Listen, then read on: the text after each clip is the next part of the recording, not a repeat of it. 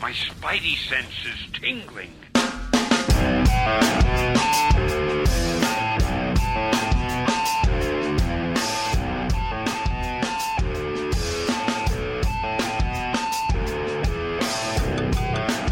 Hello.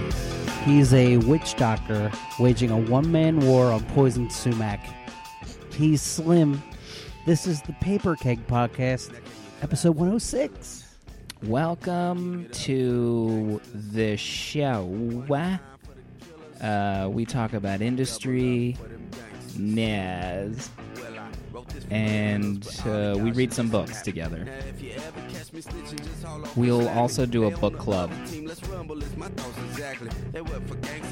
Andy Diggle, Jock, a little company called DC Comics, Green Arrow, Year One.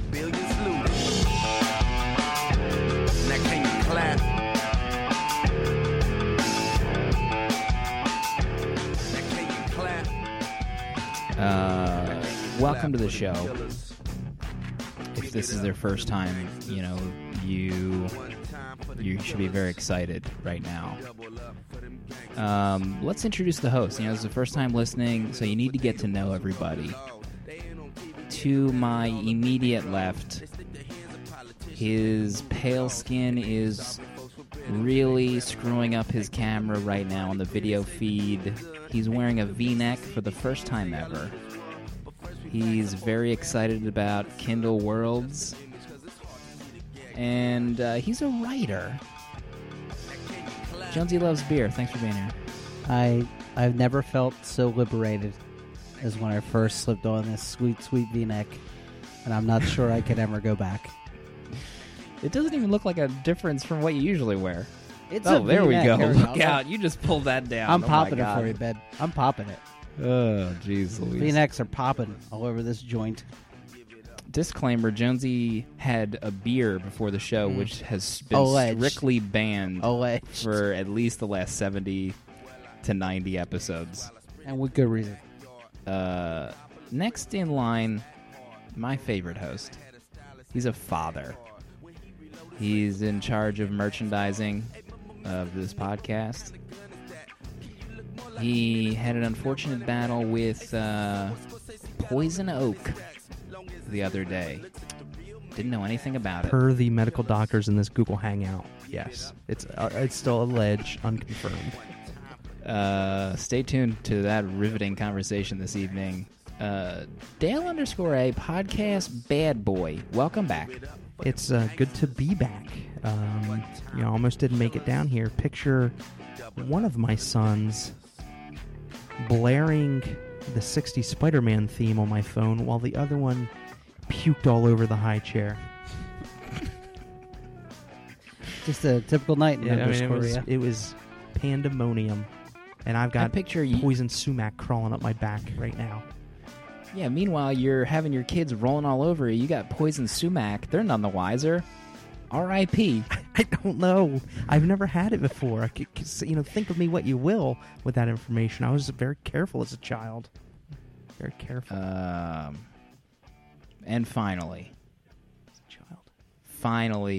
we have our special guest host this evening from the Ancillary Characters podcast, recently profiled in the town newspaper. That is print and digital, my friend.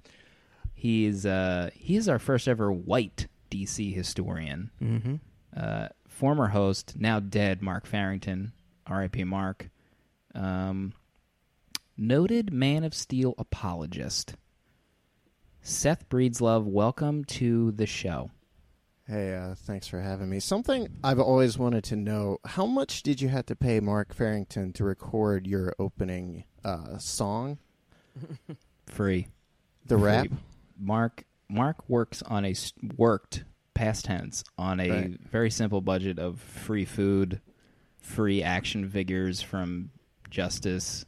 Jonesy, you got tricked into giving him tons of free stuff in the past. Oh yeah, Jedi mind tricked me on numerous occasions. Free Shane Davis autographs. Yeah. He guilted Shane Davis into a free autograph once. I believe at one point the owners, the Tai, just gave him the entire run of Watchmen or Kingdom Come just for free because he asked for it. Enough about dead co-hosts. Seth, it's a real treat having you on the show. It's a real something being on the show, especially with Jonesy over there. Every time he moves, I feel like I'm looking into the sun. that light, the light above him is like it's reflecting the light back off of him. Mm-hmm. And when he smushes, It's like staring into the face of God. Seth, just so you know, I am the designated troll target of the Paper Keg Podcast. So you just hurl it all in this direction, babe. You have an amazing skin palette. That's all there is to it. I'm just a live Instagram filter, is what I am. We're running out of tape immediately. Real quick, Paper Keg Meetup number 2 is happening July 27th in Philadelphia. Dale and I will be there, and the rest. Be sure to tune in. Just Google Paper Keg Meetup 2. You'll get the details. What's happening in the world of Nez, Dale? big news on the comic book publishing front. A merger of two beloved companies, Boom Studios buying Archaea, home of Mouse Guard and the like, to form a powerhouse in the industry, owning a lot of IP coming out of those two studios. Neck and neck probably with Dark Horse. I don't know. Debatable, I think, if it's bigger. They're bigger than Dark Horse now to be number 3. I guess number 3, number 1, 2, 3, the big two. But that's cool news. I think that solidifies a future. You ever read Tale of Sand? I've read some of A Tale of Sand. Thanks for being here, Jonesy. What are your thoughts on this acquisition? You're the businessman. I am when it comes to excited. comics. I have crunched the numbers, Mm-hmm. and there is no way these two companies could have survived without this merger. Jonesy math. Wow, strong words. Jonesy has looked at their books, and he has made this The books are rash not assumption. cooked. They did have me as their ombudsman during the merger, and I blessed it. But I'm really excited. That's a And as long Masonic as these, term. Or all something, I the don't know. all the IP gets to continue, and nothing gets shortchanged. I think this is going to be good for both sides. Seth, name your top 5 Boom books that you're reading right now. Donald Duck and the Fabian Gray, The Haunting. That's and actually Image Daredevil Comics. number 27. The Aquaman and the Flash. Seth Breedslove can be found on the Ancillary Characters podcast when he's not guest hosting on this show. Be sure to check it out. Boom had a good year, I thought. Great year. I mean, they've had a great year. Yeah. Did any of you guys read Extermination? I heard it was great. I loved it. That's the one Boom title I can automatically call to mind. How about Planet of the Apes? What was that Cy Spurrier title? Just Extermination. Was that an existing character, or is that just like something totally new? I think it was all new. It was this like post-apocalyptic world with this former superhero and supervillain kind of teaming up to survive in this I don't know, kind of like Mad Max meets Alien wasteland. Sounds great. The dialogue was amazing. That was what hooked me. It was funny and action packed, and You reading Cy Spurrier's X-Men Legacy? that's garbage. Wow. Heard it here first, folks. We're not even sure if he's reading it, but he can call it official garbage. Listen, I read the first 2 pages of the first issue. Well, and I called it. Well, that's enough to give a competent review like that on the entire series. The I will Ancillary say that Characters much. podcast, folks. Good Yeah, heavens. The Check us out, AncillaryCharacters.com. his 6-gun gorilla can't be denied. Great, amazing title, Cy Spurrier. I still want to pick that up based on your recommend. Anything else hot and bothered in the world of comics news, Dale? Well, there's a bunch of news here on this iPad that but I don't want to touch it because apparently the oils from the poison sumac. Dead Man Walking. I don't even want to itch my eye right now because it itches. I'm gonna I'm gonna miss you the most, Dale. VP of Sumac. I mean, literally, the oils. Like, that wasn't sweat that you were, like, wiping off Grayson's brow. That's like, let me just give you some poison oak That's not oils, don't son. God, he's probably in bed itching his little heart out. And you know what? Thanks, Dad. That's what he's saying right now. Let's get into the comic talk right now. I'm interested to hear what the human son, Jonesy Loves Beer, has read this week. I don't think this podcast would be complete unless we talked about those last 2 pages in Captain America issue 7 this week. Cataclysmic turn in the story. As you know, Cap's adopted son, Ian, and he have hit a bump in the road. You know, his his biological father, Zola, might have brainwashed him into being evil again. And, you know, Cap is taking a beating by Zola's inverse Cap, his Bizarro Cap that he's created. And so they're fighting it out, and, you know, the whole time Ian is just running around his legs being like, yeah, you're dumb, and all this kind of stuff, and making him feel really bad. And, you know, Cap uses his dying breath to beat the other Bizarro Cap. And then he's crawling to Ian. He said, you know, just if I can hear it from your voice, I can die happy knowing you know that I loved you and I was your real father. And he snaps out of it just in time for... Spoilers, everybody. Just fast forward if you don't want to know what happened in the last I page. owe you guys for Man of Steel. Just in time for Sharon Carter to kill him and save Cap's life. One of those amazing 2 pages. I just loosed myself because I haven't read it yet. I'm trying to keep it contained, but my blisters just popped open with oily surprise. In hindsight, I would have tried a little harder to prevent Jonesy from revealing that spoiler. Oh my God. Holy crap. I don't care, because I know the Pa Kent died, and I know Oh, that...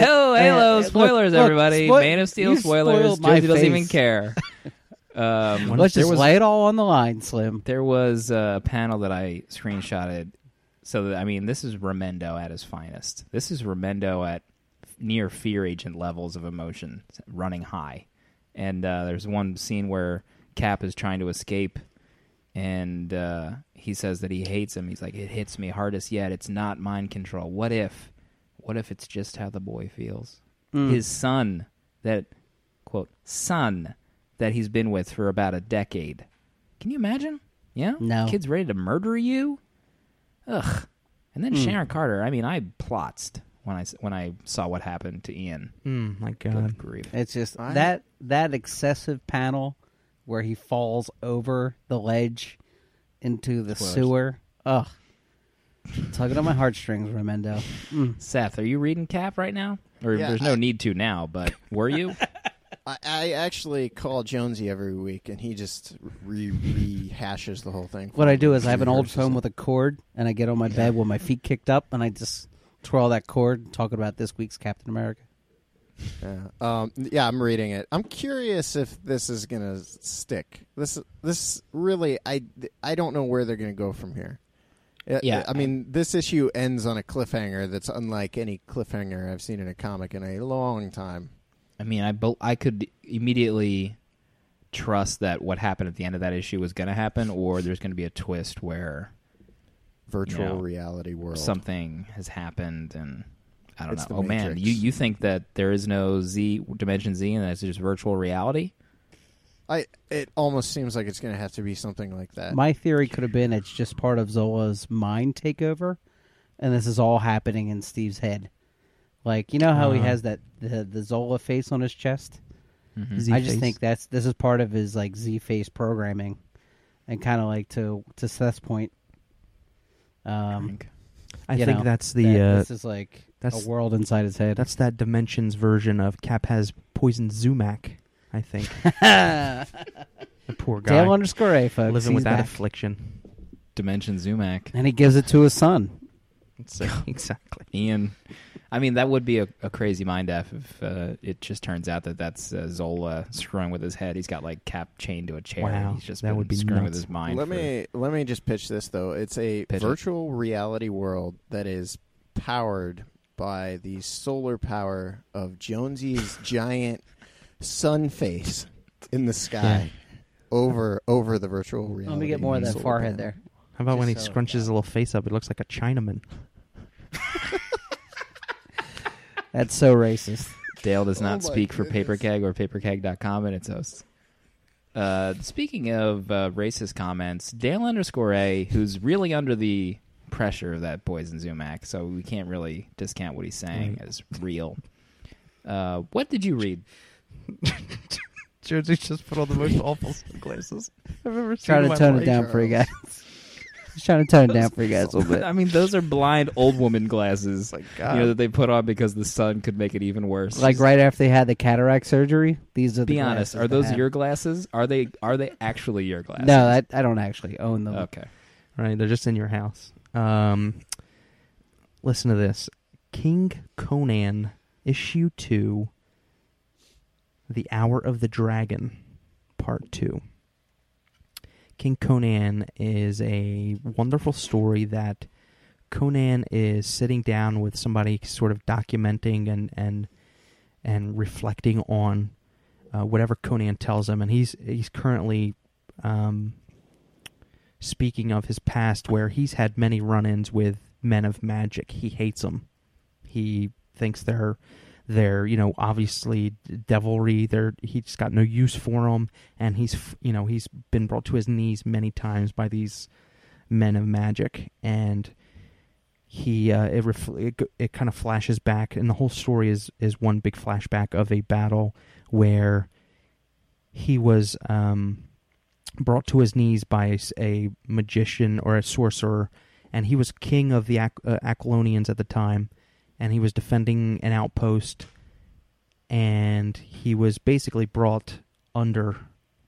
He fell to his knees, he fell limp, and they brought him into a jail cell to rot. And then as Conan is talking to the sorcerer, it's the sorcerer's kind of got the king, his king that he's representing. He's got him in sort of a plan where the sorcerer plans to usurp the king and the king's two brothers. And it's this, the way this comic is drawn, it looks like it's completely detailed from like out of the 80s. It's a gorgeous book more than anything else, and the artist and colorist need all the props in the world. Tomas Girello and Jose Villarrubia and Timothy Truman obviously writing a wonderful story too. There's a scene where this one of the jailers spits in Conan's face because Conan's got shackles on, and he's saying basically there's more than just rats and bugs down here in the cellar with you, and it kind of like glances over to a skeleton where the bones have been broken and like the marrow has been sucked out. So Conan's a little freaked out, and the guy spits in his face, so Conan punches him in his face so hard, pops an eyeball out, and kills him. Oh, what? Just and the S-eating grin on Conan's face, because he knows he's not going to be able to escape. He's still locked up, but the fact that he got one hit in, beautiful. A great book. And as Dark Horse does, this is number 10 in a series of King Conan adventures. Oh. So that's kind of cool that they're doing that even in this King Conan miniseries. Is it as good, Drink, when I mentioned this creative team, as Kurt Busiek's and Carrie Nord's Conan? I mean, because that run is literally untouchable. Wow, yeah, that... I don't know. I will wait until the run is finished. Okay. I will wait until the 6 issues are finished, and then we can go back to that. But right now, no. Because you don't... Busiek Nord... If I had Busiek and Nord with me right now, they would be the balm to my poisoned... This just in, Dale calls them the Cure. They call them Bjord, when they work together. Bjorn. Now, really quick, before we get to our first ever white DC historian, I'm going to knock everybody's socks off right now. I hope you're sitting down. Batman Superman from DC Comics, number 1. From Greg Pak and Jay Lee and another artist. Right. Ben Oliver, I think. Get to that in a minute. Forget what you may have read in Justice League number 1 when Superman didn't know who Batman was for that first time. Forget it. It's out the window. This is a slice-of-life tale about Clark going to Gotham to investigate some murders that have happened 8 hours ago, apparently. And he goes rummaging through Gotham City and discovers Bruce Wayne pretending to be some homeless vagrant, and he immediately sees through the disguise, and they try to get to the bottom of things. Catwoman shows up, and she's under some kind of possible crystal meth mind control, which I thought was super odd that they mentioned crystal meth in a DC comic. But the Jay Lee art in this is astounding. I would pay some kind of... I would write a check that I wouldn't be able to cash to pay for all of these pages of artwork and put them on my walls. The first page of Gotham City, like Clark walking into Gotham City, is probably the best depiction of Gotham City I've ever seen in my life. Hands down. I just said it. One thing I noticed, too, and you guys can tell me if you noticed this, because I mentioned it earlier on my show, and no one agreed with me. Shocking. Did it seem a little... Did Lee's style seem a little bit different on this book to you, though? Like, especially in face, like the way he was drawing faces. Like, I thought it looked more... I said cartoony, but it's not really that. It's just, it seemed more expressive. His style always seemed very static to me. And this seemed a little more, I don't know, comic booky. Have you read his Ozymandias before Watchmen run? Because he's doing the art for that. I think I had the first issue. Was the only one I read. have not read it. The most recent Jay Lee stuff I've ever paged through was probably the Stephen King stuff. That's the last thing I and read, his like, covers really for the Wolverine series. Yeah, I think he did that Sentry miniseries. I think that's what I saw him in. It just seemed I really liked it. I think you're right. I think it was, and I think the best example is that kid who was getting beat up. They focused on his face a few times, and it definitely looks like maybe he's changing it up a little bit. Hopefully it's to save time so that he can finish a monthly comic, because he only did 18 pages of this book, and then they had a different artist come on when they shifted into Earth 2, which was a super bummer for me. Because, Earth 2. Even if they can't even really bill it as... Was that an Earth 2? Was that Earth 2? That's what I've read on the internet. That's Earth 2. That was incomprehensible to me. Yeah, so they go and they do battle. They see each other because this takes place when Clark is still wearing his cute little T-shirt and jeans. And he's jeans. wearing that cape. So they meet, and then they get transported into Smallville, and Clark meets up with a different Batman, which is the Earth 2 Batman. Because in Earth 2, Batman and Superman are both dead, so I'm guessing this does really take place before what's happening in Earth 2.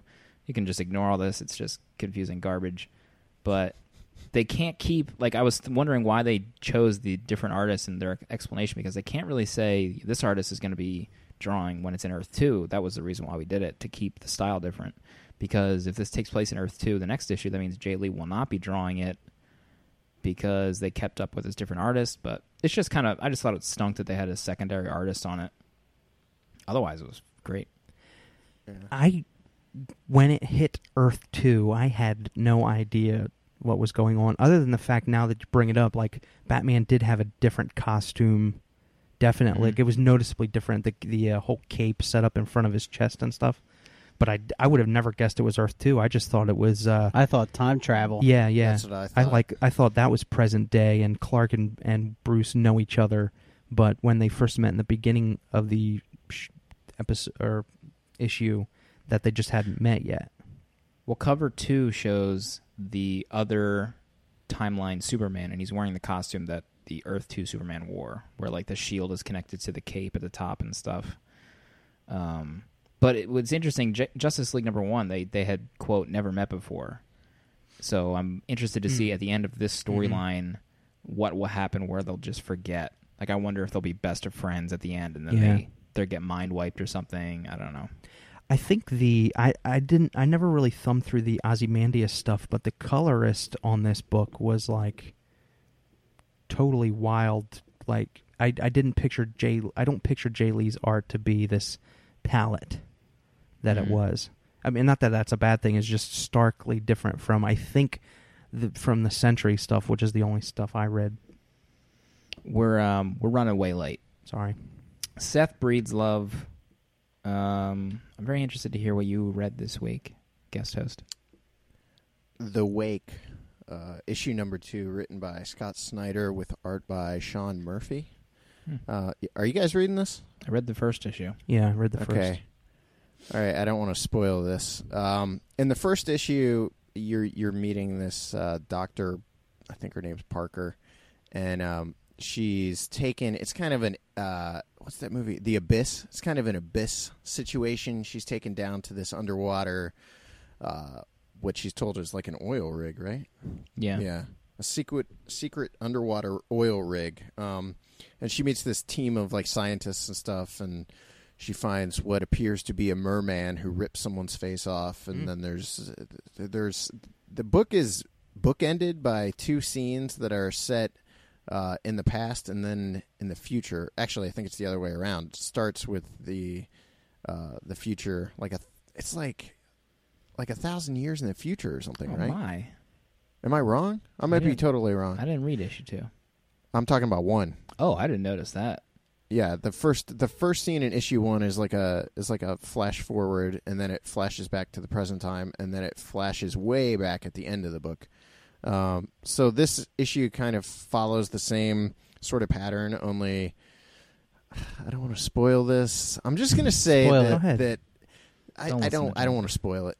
I don't want to spoil it because this is Jonesy's going to try. I never listen to Jonesy when it comes to whether or not you should reveal spoilers. Tell me every plot twist. Anyway, everything about this book plays into my interests. Like, it's all this weird kind of cryptozoological Fortean stuff that I kind of get into. They kind of allude to the bloop, which I don't know if you guys know what the bloop was, but it was like this weird sound that was heard back in the, I think the 1990s underwater, and they still haven't been able to figure out what made it. It was a massive sound, whatever it was. Interesting. But this kind of plays off of that. I wouldn't be a bit surprised if Scott Snyder, is fully aware of that, and that's what he's writing, kind of inspired him to write this. The end of issue 1, I thought, when they revealed that character, I thought it was some weird homage tie-in to Creature from the Black Lagoon. I thought that was the character that was shown at the end of issue 1. Honestly, I hope there's more to it than just a merman, and I'm pretty sure there is with the flash forwards and flashbacks that he's doing, and the way this issue ends is pretty well leads me to believe that there's going to be some big plot development in the next issue. Really? I hate to spoil it because it's one of these things where every time I turn a page and there's a new twist, I'm just like, yes. The one problem I had with this, with this issue was that it got really exposition heavy at times. I mean, people just and Snyder didn't do a great job of hiding the exposition. I mean, it's literally just people unloading information on other people. So, how about the other colors? than that, though, I love it. The colors in issue 1 were made my body sweat. They were so good. Word. The only thing I love the colors, but the flashback in the opening of this issue, I couldn't tell if it was just my iPad or something, but it almost looked like I was looking at pages that were scanned. That's how I remember issue 1 was like that too, and I think it has to do with the way it's colored. Like it felt like I was reading a 70s comic. Yeah. I mean, I love that, and it kind of goes away when they get into the present time. But the first I think it's like 2 or 3 pages are like that. But I love the book. I like the characters, and I love the entire concept of underwater creepy creatures that are going to eat people's faces off. And did you read that Jimmy Palmiotti underwater adventure? It was, I don't know, a couple weeks ago. It was a Dark Horse book, I think. No. Is that in that Dark Horse app, Dale? Yes, I think so. Is that in that Dark Horse app? Yeah, I haven't read that. I forget what it's called. I'll let you know what it is. It was a one-shot, though, and it was time travel-y and deep-sea monsters. Was it good? Can you at least tell us that much? Yeah, I talked about it on our show, Paper Keg. You know, I did give it a review during the roundtable segment. It was like that was a total setup from Dale. It was an absolute setup. Not until he said, "Was it good?" I was too busy working customer service at the time. Don't don't blame me because you poisoned your family. Can't stop bitching with that poison. I can't stop bitching right now. Jonesy loves beer. 2 sentences or less. Lightning round. I wasn't even sure if you were awake 5 minutes ago. You were looking down. I don't know what the hell you're doing over there. Good grief. Daredevil 27. The culmination of a long and beautiful arc. I don't think you can go up from here. Rebuttal. Hard rebuttal. I'll take it. And it will shock you.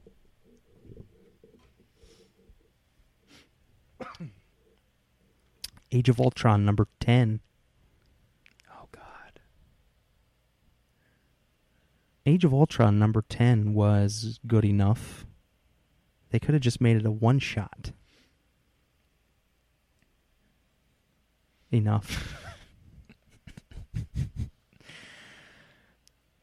Red Team 1 through 3 from Garth Ennis.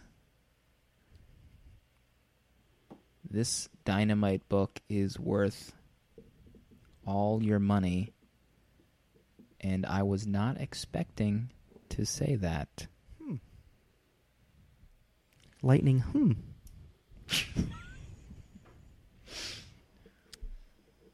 Wolverine and the X-Men, number 32.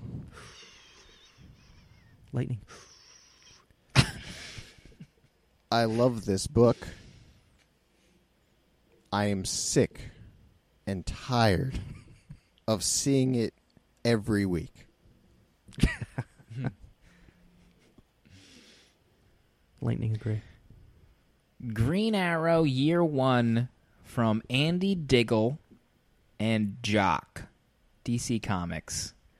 Andy Diggle, really well known from Shadowland, Jonesy's favorite book. Yeah.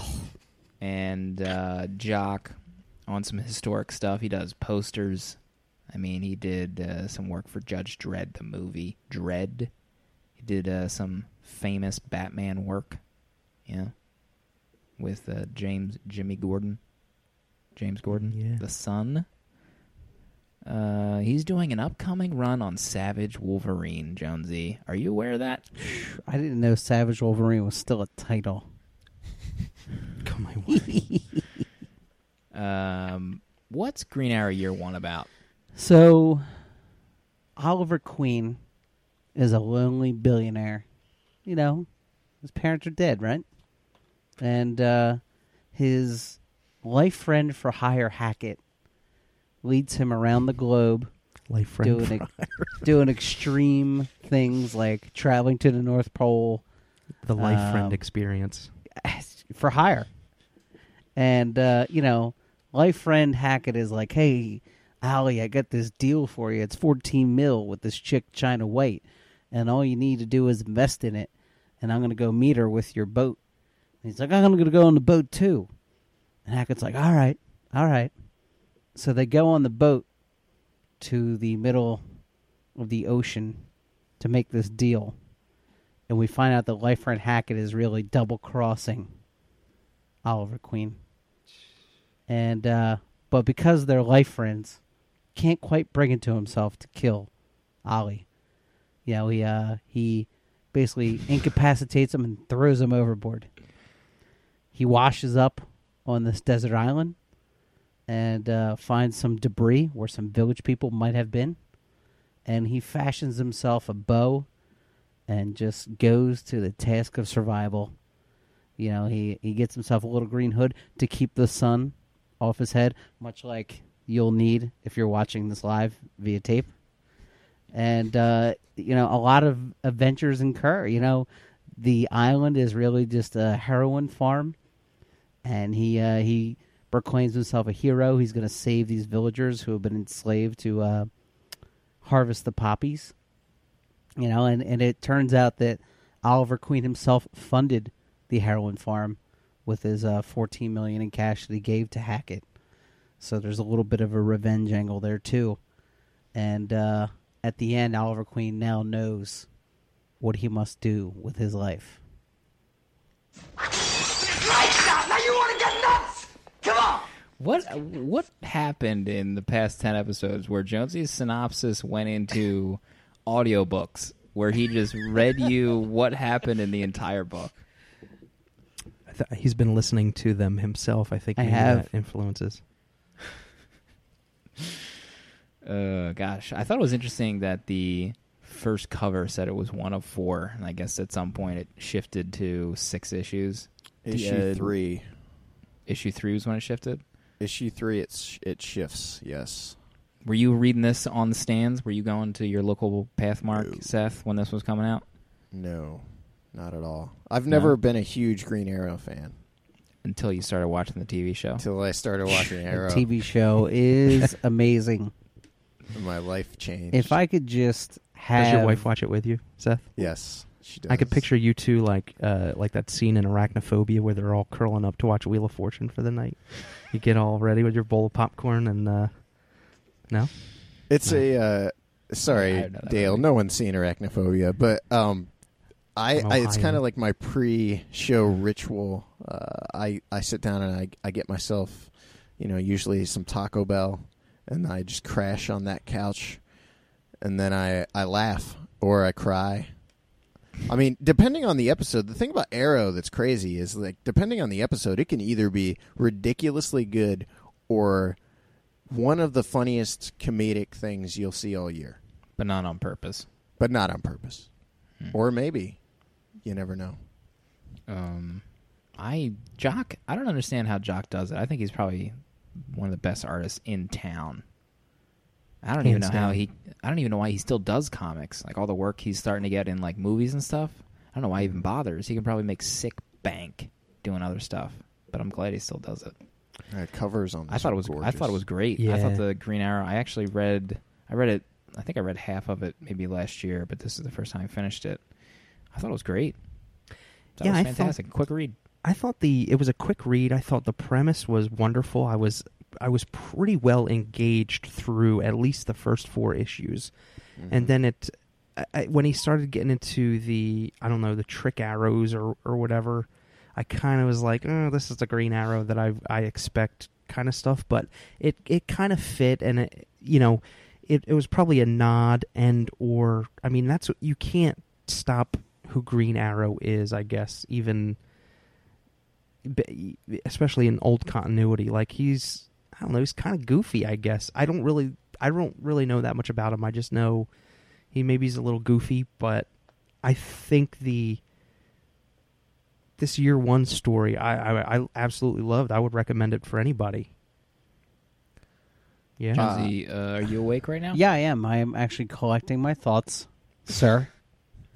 I kind of wish I only knew Green Arrow from the show, because to think that beyond this great 6-issue introduction origin story that there's a whole universe of where he's just a guy in tights with a Robin Hood cap, like, I have no desire to read that. But the television show is so reality based, and this intro in comics was so reality based. I wish it was all him on the island for like 30 issues. I would read that. Yeah.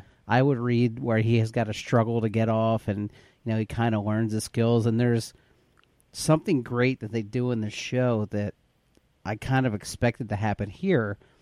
In Arrow, he's trained by Deathstroke to fight and to be an archer on the island, which isn't covered by heroin, but there is like a conflict on the island.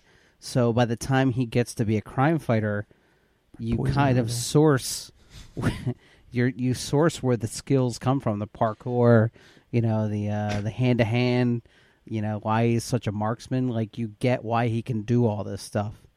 Whereas in the comic, he just kind of like is a natural archer. I think it says he was like nationally ranked or something when he was a kid, but he kind of gave it up. And so, now that he needs it, he's kind of honing his skill again. But just because you're really good at being an archer doesn't mean you can take on a small army armed with machine guns. Like, it doesn't add up. Mm-hmm. But in the show, he's trained by like the world's foremost mercenary. So when he kicks ass, you kind of like, yeah, I can believe that this guy can do all this stuff. Know what I'm saying, babe? Sounds like you didn't like it that much, Jonesy. I actually really enjoyed it. I really liked it, and I thought, like I said, I wish I could read 30 more issues of his struggle on the island and how he gets trained and how it kind of changes his life, beyond just saving the village. Seth Breed's love. Guys, I gotta pull a mark on you here. I didn't like this at all. What? I actually enjoyed the first aspects of the first probably 3 issues. I loved the opening scene in the first issue where they're out in the cold, wherever they are. North Pole. Yeah, that place. The once they hit the island, I kind of lost all interest. Particularly the last 2 issues. I thought, like Dale said with the whole Trick Arrow thing, it's an aspect of that character I've never been able to get past unless it's being told in like a kind of silly self-referential way. Like Kevin Smith wrote, and I'm not a huge Kevin Smith fan, but he wrote, I think, 2 pretty decent story arcs with Green Arrow. And Brad Meltzer did a good one that followed that, and then Judd Winnick did some really good Green Arrow stuff. And I'm not a Green Arrow fan, but I like that stuff. This, to me, I just couldn't take it seriously. By especially when you get to what is that, issue 6, where he randomly delivers that lady's baby. Oh yeah. Like during the middle of the action scene, and I felt like I was watching The Expendables or something. I mean, I couldn't take it seriously. I think it feels like issue 5 just like took a weird turn. It made me wonder if Diggle didn't have a 4-issue story in mind, and it was selling really well, and they were like, you know what, we can milk this for 2 more issues. Let's stretch Sounds it to like 6. Deo's got his greasy hands all over it. Dan DiDio. I just felt like those last 2 issues especially kind of drug the whole thing down for me. I think if it had actually just ended with issue 4 with kind of an abbreviated ending, I probably would have really enjoyed it. But I loved Jock's art, especially the action sequences. That guy his action scenes are amazing. It was a little more like minimal than I'm used to with his art. I mean, he usually, he's a little sparing typically anyway, but I thought this even more so than some of the other stuff I've seen of his lately. It actually reminded me more of that. What's that book that they just re-released? Snapshot? Snapshot. Kind of reminded me of that, actually. More so than like Black Mirror. I don't know. I didn't like Ollie. I didn't feel there was any characterization to him. He was just this rich dude who randomly, there was no moment where he was like, I'm going to change and this is why. It was just like, I snapped my finger just now for the listening audience. And, all of a sudden he's a changed man and he's saving lives. So I just couldn't get into it. It felt silly. Especially, I love Arrow, and this just didn't stack up. We should have just watched the first season of Arrow for this episode. Exactly. Instead of reading the Arrow comic. was pretty goofy. I watched the first 5 episodes of that show, and the amount of No. shirtless parkour that was happening on my Yeah. TV. It You was feeling like, it? what? Guy. No, I wasn't feeling it. Especially, and they like to body do the like a shirtless Greek god. parkour in the rain. That's their favorite weather to do the he liked shirtless to do parkour. a lot of things shirtless, if I recall. I mean, even the pilot. That You guy see was- those abs, babe? Wouldn't you? If you had those abs, you'd be shirtless all the time. Mm. Yeah. I'm Think about shirtless it all right the now. time, and I look like crap. Slim, did you watch the final episode of Arrow No, I stopped. this season? Probably. You about need 6 to episodes in. just sit down. I mean, Jonesy, back me up on this. Yeah, that final the- episode. That season finale is akin to the. If you It's ever akin. saw Akin, is it Akin. I'm It's sorry, Akin. Slim. It's a Ken. All right. Clay Aiken. English major. So for 3 years anyway. So, you 1 remember year. when Smallville was really good in the first season, and that first No. season cliffhanger was Mhm. crazy. It's Yeah. 10 times better than the season 1 cliffhanger of Smallville. I It's remember reading that Huntress was in an episode. She was in 2 or 3, and she was terrible. yeah, those are the low lights of How much Arrow season parkour one. did she do? Almost Did she do a none. lot of parkour? Almost No no parkour. She could barely move. Dale_A. Final thoughts on Green Arrow? It sounds like everyone hated it. I loved it. What a disappointment. I'm sorry to from drag the everyone team down. here. No, I think it's worth a read. Even if I think it's worth a read, I liked the how the Howard Hill. I got a little bit of an education out of it. How this guy Howard Hill was Errol Flynn's archery double, and I liked how that was kind of like something that Ollie loved. I like that kind of stuff. I think it's worth a read. I like that. Little known fact, one of my very first HD DVD purchases was Errol Flynn in The Adventures of Robin Hood. Take that one to the bank, my friends. Take it to the bank. Love that movie. Go ahead, Jonesy. It looks like you're ready Yeah, I to have just one final thought. I loved Jock's character model for Oliver on the island, and I wish that could be his costume all the time. Just the hood, that side hip quiver he's got with his like homemade arrows, and there was no tights, no huge green quiver on his back, Yeah, no little elf shoes. those homemade arrows were kind of dumb though. Listen. I know. I know. But no, I liked his character models. So that's all I had to say. We got your letters. I'm gonna open them up. Farrington's gonna read them to you. Letters at paperkeg.com. God rest his soul, Mark Farrington. He'll be with us always. We'll read your letters live on the air. Dale, do Tape. you want to go first? Yeah, I'm going to come up with the first letter by Mr. Paul Shirley, Jolly Green 05 on the Twitter, the co-host of Seth's and the Ancillary Characters Marketing podcast. blitz from the two Check of those them. guys out, please. AC.com. Thick as thieves though when you hear the email. Add ancillary tweets. So Green Arrow, huh? I have read very little of the Emerald Archer other than team books where he shows up, i.e. Identity Crisis or Green Lantern Rebirth. I did check out year 1 for the show late last year, and spoilers, I didn't care for it.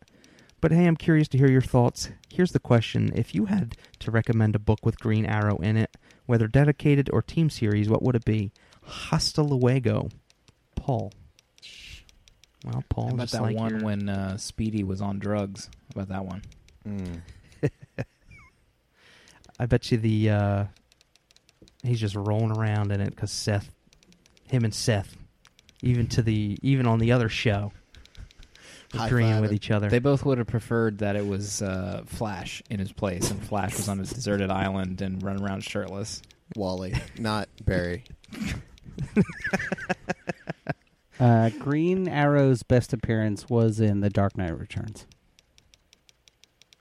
Jonesy, didn't you read those? For some reason, I have a vague memory of you really liking those Kevin Smith Green Arrow books. I don't know why I have that vague memory. I know. What was the first one? Quiver? Yeah. Drink my Yeah. sigh. I think I read the first issue and I liked it, but I don't think I continued after that.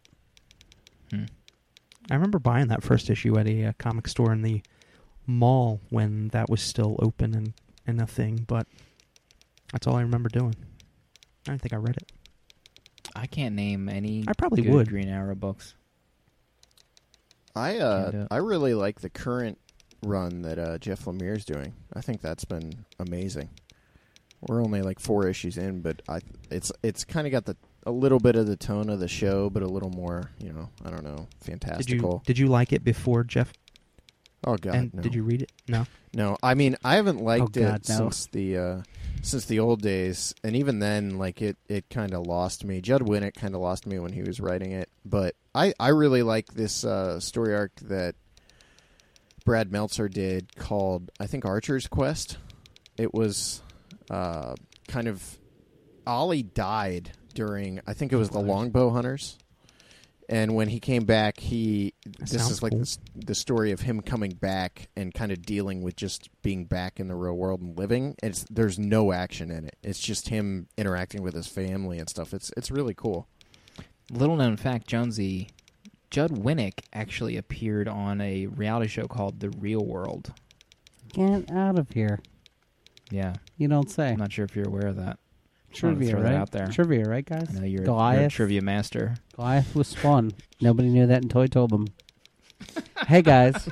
When I meet you all in the flesh on Free Comic Book Day, when I met you all in the flesh on Free Comic Book Day, totally changed the tone of the email, I was instructed to buy Fear Agent Volume 1 and write in with a review because there never could be enough talk about Fear Agent on Paper Keg. Truth.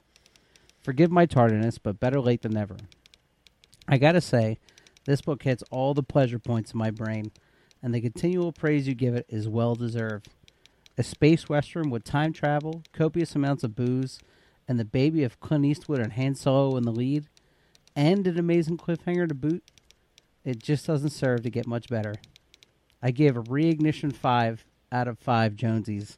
I guess I'm a rating factor for him. 5 out of 5 Jonesies. 5 out of 5 human sons. That's Jonesy's rhetorical D-bag question, by the way.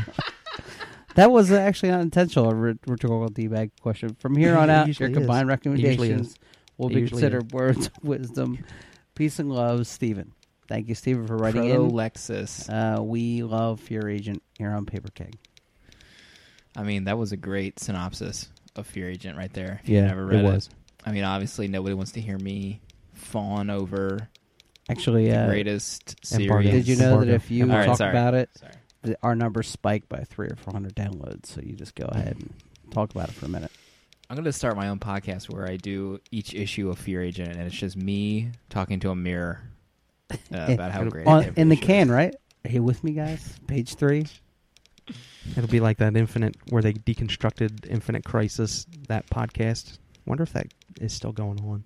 What is that? These guys like totally deconstructed Infinite Crisis on Infinite Earths or something like that. Oh, are you talking? Oh, okay, I think I know what you're talking about. Sounds like they got a lot of time on their hands. It's been a couple years. They kickstarted it. Did they? No, I'm just kidding. Oh, I believe anything you say, Seth. Except the fact you didn't see Arachnophobia. I've seen the movie like 6 times. I'm in a funk. I don't know what to do. I'm bored of monthly comics. It's the sumac talking. Poison Ivy. I heard the letter from last His whole week family where, has it. where the new 52 has managed to stop the listener from reading any DC books. I feel like that, but with everything, except Matt Fraction's FF. Given the relentless schedule you guys keep up, how do you not get bored of reading altogether? P.S. Hi, Seth. Normally I agree with you, but your Man of Steel is out of whack. But your view of Man of Steel is out of whack. Lots of love, Catcher. That's it, the hard-hitting questions. You're pulling the curtain back on revealing that we haven't read a comic in about a year. None of us. Now that's actually probably a really good question. It could probably be addressed on hashtag the flap. I mean, that's like You real know life what? kind Yeah. of stuff. Yeah, Yeah. don't save it for a comics podcast. Just go flat. How do we keep it up, fellows? I get very bored. I think that's why I'm so behind on Chew That's why I'm so behind on Fatale. That's out in trade form, so in theory I should be able to read it now. I mean, I haven't read the last few issues of Saga. I don't force myself to read comics anymore. I'll just wait until I'm in the mood. Yep. I mean, I don't have a ton of time anymore, but on the train is when I read most things. But I only read a few new issues a week. And if I'm not, like, I haven't read the Wolverine, the X-Men, and the new X-Men by Olivier Coipel. I just don't want to force myself to read it. Plus, I mean, Wolverine and the X-Men, I think, comes out like 6 times a month, Seth. It's not just every week. It's driving me crazy. I think there's another issue coming out later tonight. That's right.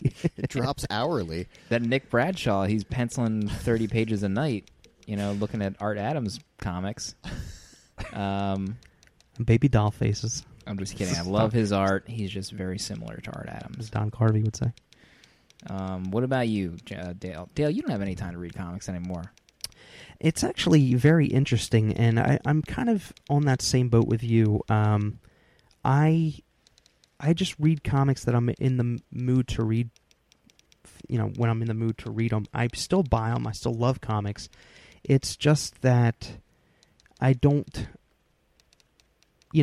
Every once in a while, I'll get the fallen back into love with comics, and I'll just voraciously eat them up as I read them. But the show is probably a big reason why I still read as many as I do. It's just tough because you can't read, like Wolverine and the X-Men as an example. I read that almost every time it comes out, maybe 2 or 3 weeks late, but I can't talk about it on the show every time. So that's like the need to talk about new things for the show gets me reading different stuff, trying out new number ones, but I'm always thankful after I read an issue of a comic. Like, I'm just like, why would I not have read this? So, it's like, I don't feel like it, but then, when my legs are numb and I'm getting ready to wipe and I finish that issue, it's like, holy crap, I'm a little bit of a better person because I've just finished that, and I'm so thankful that I did. So, yeah, it's weird. I mean, I keep my medicine though for the show. I think I really wish that they I'm not sure if I think I'm done with like monthly comics. I don't know. I think I would rather them just come out in trades, like the bande dessinée format in Le France. Like, I would rather them just do the collections. Like, that's what I wanted to do with Ultimate Comics. I wanted them to just do the graphic novel line that they're doing now, like that Warren Ellis is doing with Mike McCone. I wanted them to only release Ultimate Comics in trades. Do, like, Ultimate Spider-Man 1 month, and then Ultimates comes out the next month. And then it just revolves like that in, like, larger format. I don't know. It's just hard to keep up. There's so much stuff that comes out. Who has the time? Yeah, or there's desire. I think Superior Seth, Spider-Man, Daredevil, XO, and Archer and Armstrong are the only 4 Dakin. books. I wish my beloved Dakin, if you're still Drop around. it again if you could. But kind of like Dale, I kind of survive off the fumes of number ones. I thought you were going to say you survive off the fumes in your bathroom while you're reading. My calamine lotion. Yeah, whenever I fire up that app on like Wednesday morning, afternoon when I'm trying to read for the show, I just look for anything. It's like issue number 1 that interests me that I want to jump on and give a review. That's kind of what I'm at. I'm like it. I don't read like 15 titles a month like I used to. Just you guys know what a kid and work and all that. Gosh. The time Poison you Oak. have the book club, which you need to read and focus on. Oh yeah, that's wind And sprint then time. everything else is peripheral. It's always a sprint, no less 1/10 of a mile for this book club. I mean, It's I actually always read this 2 days Sunday early. night with a flashlight on your iPad, reading the book. Usually, Seth, you probably read the most comics out of all of us. Yeah. I mean, I would guess because you just know what's happening in like every issue. I don't feel know. when I listen to Ancillary Characters. It's what happened with me is though I'm kind of like out of the loop right now because when I went on my honeymoon, that was like my first week to not buy yeah, comics let's hear about that honeymoon right now. in a long time. and I had this realization while I was gone that I was like, this is kind of nice. Like, I don't know anything about what's happening. I don't really care. I actually came back and didn't really buy comics. I mean, buy my usual like stack of comics for probably 2 or 3 weeks, and then this week I finally like bought everything that I hadn't, that I'd skipped out on. But there's something about it too, though, when I'm not doing it that doesn't feel right. Like on Wednesday, I'm like, I miss that. And then I'm all digital now, and I do kind of miss, the occasional trip to the comic book store. But there's even something awesome about on Wednesday morning. I always get up and I go out to the couch and I, get my iPad out and I go through the app and I'm checking out what's finally showing up in the store, because it's usually like 8 o'clock, so it's only DC, and then I can pre-order my Marvel books. But like I check periodically throughout the day for new stuff and I buy it, and there's something fun about that. Like picking out what I'm going to buy, and whenever there's a new number one, like this week I bought Lazarus #1 and I loved it. And Yeah, it was good. There's just there's something about it. I would miss it if it was gone. I've been buying every week pretty much for the last, since 2003 when I got into it again. Just think of what a big wedding you could have had with all that comic book money you spent. Ugh. No thanks. No, yeah, exactly. Want me to crunch the numbers? I could do that for you like that. Yeah, we got Oh, a yeah, house on the fly. mathematician in here. Now, the can you fly. sing at the wedding, or just show up as lighting? We wouldn't have to pay for lighting. Sconce will be a sconce on the wall. This guy over here. Did we get any other letters, Jonesy, or was that it? There's one more letter, and it goes like this. Oh, no. Also, it's official. See you guys at Barcade from Catcher. Wow. Whoa. July What? 27th, Philadelphia. Barcade. Seth Breedslove will be there. He told us earlier. Really?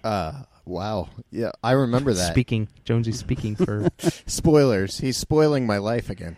Life spoilers. Exactly. Come on, get your hacket. Get out here to Philadelphia. I got a busy month Oh, you ahead gotta of me. come. You I'm gotta looking come. at Not houses. gonna make it. Look at houses in Philadelphia. But Yeah, there's like no taxes in Philadelphia or Pennsylvania homes. I mean, it's like they Yeah. pay you to get a house. It's I'll be ridiculous. murdered in my sleep my first night there. Seth Breedslove, it's been a real treat having you on, showing off your bony clavicle the whole The show. beard. God, Good Lord. I mean, go eat a facial sandwich. What is going on? He's like Henry Jonesy, Cavill over there. it looks like Angelina Jolie from Girl Interrupted. Oh my word. We'll see everybody next week. Look at Jonesy. He's so pleased with himself. Happy as a pig in ass after that joke.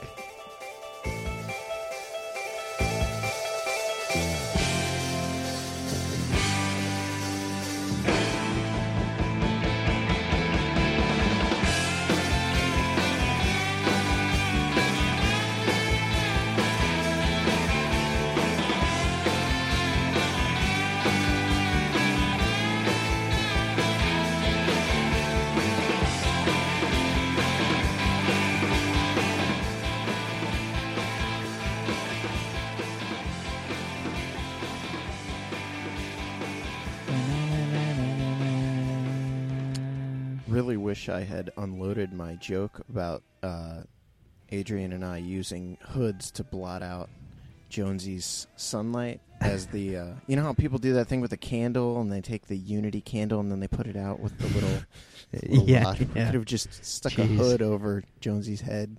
I Which was having not is like a expecting. drugstore generally how I like it. I was not expecting Seth to bring out the knives for Jonesy. I thought he would have gone after me for the whole show. Jonesy was the least likely target in my book, but I'm very pleased with the outcome. I love Jonesy. This is how I express it. The my rebuttal. He's probably getting back at Jonesy for ruining his podcast this time he's been on. It's still going on. I mean, Hamming it the up. right-wing Christians obviously don't like it, but, you know. hasn't been the same since. Oh, God. Daredevil, Jonesy. Yeah, lightning rebuttal. Do you I'm think gonna you can only shock go you. up from here? Gonna shock you. You've read I 20. was You've read ready- issue 28. I was ready to propose to Mark Waid and Chris Somney while I was halfway through that issue. Yeah. I felt the ending was a little flat. Why? I felt like it came out of nowhere. Dale, did you? You know, read it? okay. No, I didn't read it yet. All right. I kind of felt like. That's one of my print books, so I gotta find time, Oh, okay. And I don't want to spoil it. dig for it up Dale. out of the bag. That's right. But that I one doesn't did have think it code. was a left turn from every other Daredevil story arc ending ever. So I just felt like the payoff with the characters did not equal the build-up, in my view. I would agree. mean, I would Hurtful. a soft agree on that one. soft degree, I'll take it. I mean, I will say that the entire run is majestic. Like, this is like the greatest Daredevil run of all time. It makes Bendy and Leaves run look like a flaming pile of horse dung. Well, inked by let's watch our comparison. tongues there, young man. Okay? Alleged. They're Jeds both Jonesies- great, with Mark They- Waid I mean- having a slight edge. You know what Are else? you admitting that right now? I will Mark say Waid's- Wade and Somni's run What? like are neck and neck with Bendy and Malieve, and then just Mark Wade's nose makes it a hair pass No, for a give it photo give it finish. a little bit of time. Let it grow a little bit. I don't know, but I love Bendis and Malieve's run. Underboss It's- is like the single 6 best issues of Daredevil ever written. The thing I loved about But Bendis' Somni's run art, is it kind of each story arc kind of grew out of the next, and it had this really, I mean, it feels like one big story. He had these plot threads that were always, I mean, so does Mark Waid, but Bendis was on it so long, and I have a hard time like midway through a run being like, this is better than this story that came, I mean, 10 just years that ago or Bendis whatever. Malieve issue where he confronts the owner of the paper, and he leaves the office, and you just the tick, tick, tick, tick. And the guy's like, "No, I'm running the story." You guys remember that? That was so good. Yeah, I mean, Bendis and Malieve's run is excellent. They're both excellent. Bendis, Malieve's, and Wade and Somni, etc. But I mean, I think love, it's like Wade's better. I love Frank Miller's. I don't know if you guys like. I have to read that. We should do that for a book club. Born Again. Born Again, I have read, and it's fantastic. Born Again, I have not read the whole way through. I had it from the library, and the library copy, I was flipping through, and I got to like maybe the 60th page, and there were like a clump of pages held together with what looked like boogers Oh yeah. Oh, That- God, that'll just ruin your day. kind of dried on the pages, so I never finished clip. Born Again. I'm going to clip out Seth saying Stupid booger. library. Seth, did you pick up Dark Knights yet? Dark Knights. Daredevil Dark Knights. Oh no, the Lee Weeks thing. Yeah, that is gonna Oh, be man. that is gonna be Holy a crap. big Seth, series. you got to read it right after we hang up. On No, it. I'm I getting think the I'm- tissues ready when I'm reading issue 2 and 3. The plan for me was to wait on that in a hardcover. I figured they'd put out a nice hardcover of that. Double dip that, Seth. Double dip it, man. I can't, man. My budget, my comics budget is. All right, you throw that around, and I can't. I got. I don't think you can talk about a comics budget if you're buying hardcovers. I think the whole idea of a budget goes out the window. In my No, here's the thing. My wife's got me on a budget now. This is on air, so I'm going to be held to this. My wife's got me on a budget, and it like includes my hardcovers. So God I bless her. have X amount of dollars per month that goes towards my single issues and the hardcovers. Red line. Well, big time red line. You know what else I read? I read on the train. I finished Daredevil End of Days. So good. Mapone. I got- nice hardcover. That is actually my favorite ending of the End of Days kind of Marvel killing off characters, like even Wolverine. The end. The book stunk. I thought it fell very flat, like as of issue 2, but this story I feel kind of pays good homage to the character of Daredevil. Good homage. You want to talk about going the extra mile and selling, a creator selling a book they believe in? Jonesy Ramsden and I are tweeting back and forth. David Mack jumps in, unprodded, unpolled. Filtering. Exactly, and he says, "Yeah, I'd recommend buying the hardcover. There's 24 extra pages of back matter in there." You know, I And I'm just like- immediately and I'm just like, Jesus, David Mack just tweeted us. If that's not a sign to pre-order that sucker, that was just like the classiest move ever. I think. Oh, that was I've never seen that. My before. finger went through my Amazon app on my phone, trying to hit that link Right. to get that pre-order, just right through. You know, I think that one should get oversized because I paged through Frank think it Miller, is. Frank Miller and Sienkiewicz's graphic novel they did for Daredevil. Have you ever paged through that? That's not collected digitally. I'm not even sure if that's in hardcover. It might be out of print. Which one? But- What, the Retailer's Origin with Stick? Is that what you're talking about? It's in Sienkiewicz's like painted, super painted, almost Art Deco work that he did. Like I've never seen it before. Bendis always tweets or tumbles pictures from it of like Elektra looking all super sexy and styling, and there the last page or the back cover I remember distinctly because he draws it in a manner where the background looks like wallpaper, but it's Kingpin's body, and the center bottom of the page is Kingpin's face. So he draws Kingpin as like this larger than life character. I'll have to see what the heck it's called. David from Comixology, where I work. Disclaimer: I do not speak for Comixology. He has that in his long box in his office, and it's oversized like the Marvel graphic novel line, and it's amazing, gorgeous. Should read that. Remember when Daredevil got that crappy armor suit? That wasn't. You that mean great. great? I actually I'm sorry, love what? that armor. What? What? That armor might be better than Bendis and Maleev's run, I think. You guys, stop it. You guys are Jim Lynn for poping me right now. Lending you. What other book Lindy. club- I don't even or, call it trolling anymore. I just call it Lindy. The old Lindy. Dale, what was your book club or lightning round? Age of Ultron 10. Oh yeah, one Oh shot. boy. That was what? That just seems so not worthy of a polybag. You know what? It would have been if they didn't spoil the Angela stuff. Yeah. But I'm But like, who even cares who that like I Yeah, honestly exactly. do not know who that character is. Exactly. Nobody. I would have wouldn't know if pooped. I would have pooped if I it read wasn't spoiled for me. If it wasn't released in USA Today, I wouldn't know who this Angela Exactly. character was. Yeah. And I thought I was waiting for another twist because that was so well known. I didn't think that was going to be the reason why it was polybagged. Yeah. The only reason I think they went to USA Today is because even though it was going to be polybagged, they figured somebody would spoil it like 2 days ahead of time, and somebody did. So that's why they did it. They're like, we have to be the one breaking the news if it's just going to get spoiled anyway. But I mean, for me as a comic fan that was aware of Image when I grew up, I would have plotzed if I turned the page and I saw Really? Angela riding that giant head. Like I would have instantly lost control of my bowels on the couch. Like that would have been like a holy S moment for comics, but now the way that like you had to find out via USA Today, it lost a lot of that luster. Yeah, but that's probably just the price of doing business these days, I guess. It is, really Yeah. is. Mm-hmm. What was yours, Seth? Wolverine and the X-Men. Oh yeah, 12 times a month. Wolverine and X-Men. I saw it today and I actually groaned when I saw it. I was like, no. I can't. I love the book, but I'm getting burned out to the point where I don't know.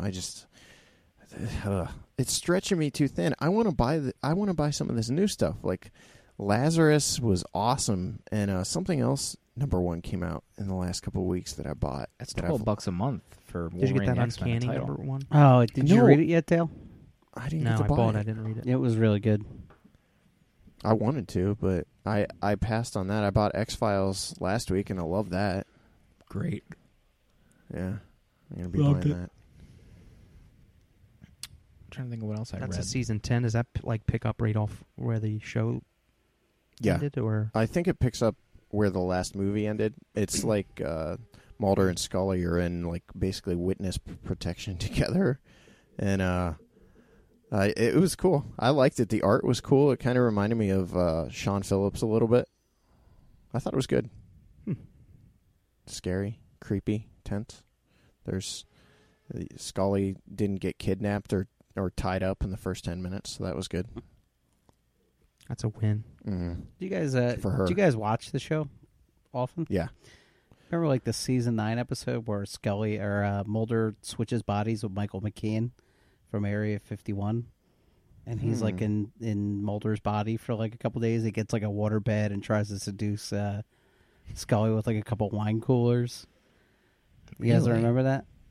What season was this? 8 or 9. It was late in the show's I think I run. stopped after It was Mulder like the season quote, that left. Jonesy dreamed up. No, That was an that's part episode. of- that was that's that was a Jonesy's prep Jonesy work fantasy for episode. Kindle Yeah, World's for my X-Files Kindle World. edition. I'm actually just pitching stories at you. Do you guys remember just that throw- episode where Mulder got so Hold and on. so drunk? Let me and take some notes. seduced them on a waterbed. Do you remember that time where Mulder had sex with her on that waterbed?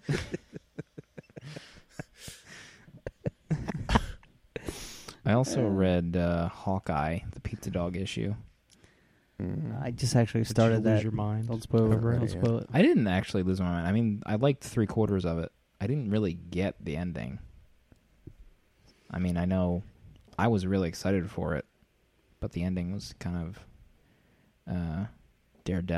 Daredevil 27-ian. The end kind of fell flat. I think somebody that we know tweeted that she hard cried at it, ugly cried, or whatever she says. Ugly sobbed, maybe. Ugly, yeah, maybe that was it. I read Superman the Man of Steel 37 0 Hour issue where all the different era Batmans meet up with Superman. It's pretty weird. 0 Was it any hour. good? It was It was good in 0 that- year. No, Oh, this 0 is year. 0 Hours from the Oh. 90s. This is the one where Superman had long hair, so Clark Kent had a ponytail, Yes. and nobody was the wiser. The two were the same person. Get out of my face. DC Comics.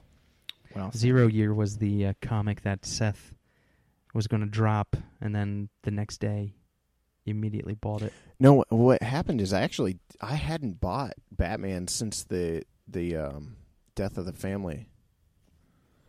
So 0 Year brought me back around. That's cool. Yeah. Oh yeah, I liked was it. going to ask you, was it just Snyder's work on Batman? Like, you picked up the Wake, I'm guessing, without any hesitation whatsoever. Yeah. So was it just Batman that you were maybe fatigued? It's just Batman that I haven't loved. I love Snyder's stuff. I love American Vampire and yeah, everything. I mean, I even loved his Detective Comics run, and I really liked Night of the Owls and the Court of the Owls stuff. Mm-hmm. But Not Death the of the Titan Family. stuff, but yeah, Death of the Family killed me. But that Literally, ending. I'm dead. Did it just kill you because of the title, or were you trying to keep up with like all the other I just didn't tie-ins like and it. stuff? I didn't like it. Mm. I couldn't get it. It seemed everything about it seemed off. I don't know. How about the theory that I'm going to pose right now that they changed it because of Damian's death that happened in Batman Inc.? Well, Maybe something was going to happen. Like They what? changed their mind. I don't think so. Something more permanent than what? Something more permanent that may have happened. I I don't know. Grant Morrison says what's what. People change up their stories. Let's not Grant. get hasty here and start bashing on Batman Incorporated, Dale. How about all the art changes Whoa, that's happened I'm on not. that book? I mean, I'm what's not. Burnham I'm doing? just all Burnham over. can't get 22 pages Can't out a wait to month? read What's Flex happening? Oh my Metallo gosh! again. Did you guys read issue number 11 of Batman Incorporated? No. I wanted to eat it. It was I mean, so bad. if we're going on Seth Breedlove review system, I didn't read it, but I looked at a few It's the pages worst and it's thing ever. garbage. I just Is that the one Breedlove where reviewed that book. Lucius Fox becomes a bat person? Is that happening? That's I can't, no, that's again. That's With Scully, Jonesy Mulder? fanfic. I can't Mulder get it. seduced if you could Lucius just Fox if Jr. you could just give me your best notes right now, let's just go around the room. Get them down. Is that the issue where I mean, Mulder took off Lucius Fox's Jr.'s pants? The white. Okay, son just want to of get Lucius your Fox. hot tub or no hot tub. That's all I want to. There's write one down. more issue of Batman Inc. left, right? Or is it done? No, it's not done. Look at the instant defense mechanism. No, kicking I in. know it gets crazy. Holy There's gotta be cow. another It's brought issue up, or and two. He wants to eat the comic because it's so bad, but So he's the He's only like one the that Red can Dragon talk bad about it. Batman Inc. So you didn't mind that Chris Burnham had to have an artist helper on a lot of those issues? That would have bugged me. No, it bothered me. I didn't like the pages where it happened because it ended up. I mean, those Really took me out of the story a Yeah, lot. the fill-in artist was not up to snuff. I mean, especially it's hard to stack up to Burnham anyway, and then when you're coming in and trying to draw like him to do a fill-in page, it just didn't. How about the artist on the one that Burnham wrote? Did you like that art? I didn't. I couldn't. Man, fo- I'm not take hearing my a whole lot of focus off positives of- about this Batman Inc. book. All I couldn't hear is I take didn't, I couldn't, I'm It eating. was just that issue number 11 was awful. Listen, it's midnight. I'm tired. Dale talked my ear off about Poison Ivy for an hour before the show. You mean Jonesy talked your ear off about the synopsis to Green Arrow Year One? I think Oh, his yeah, synopsis actually took him longer than it did for me to read the book. And my face was bright too, guys. Ooh. I'm in a union. I'm a Mason. Let's just keep going on the troll All right. train, on the Lindy train. First stop, Lindy Town.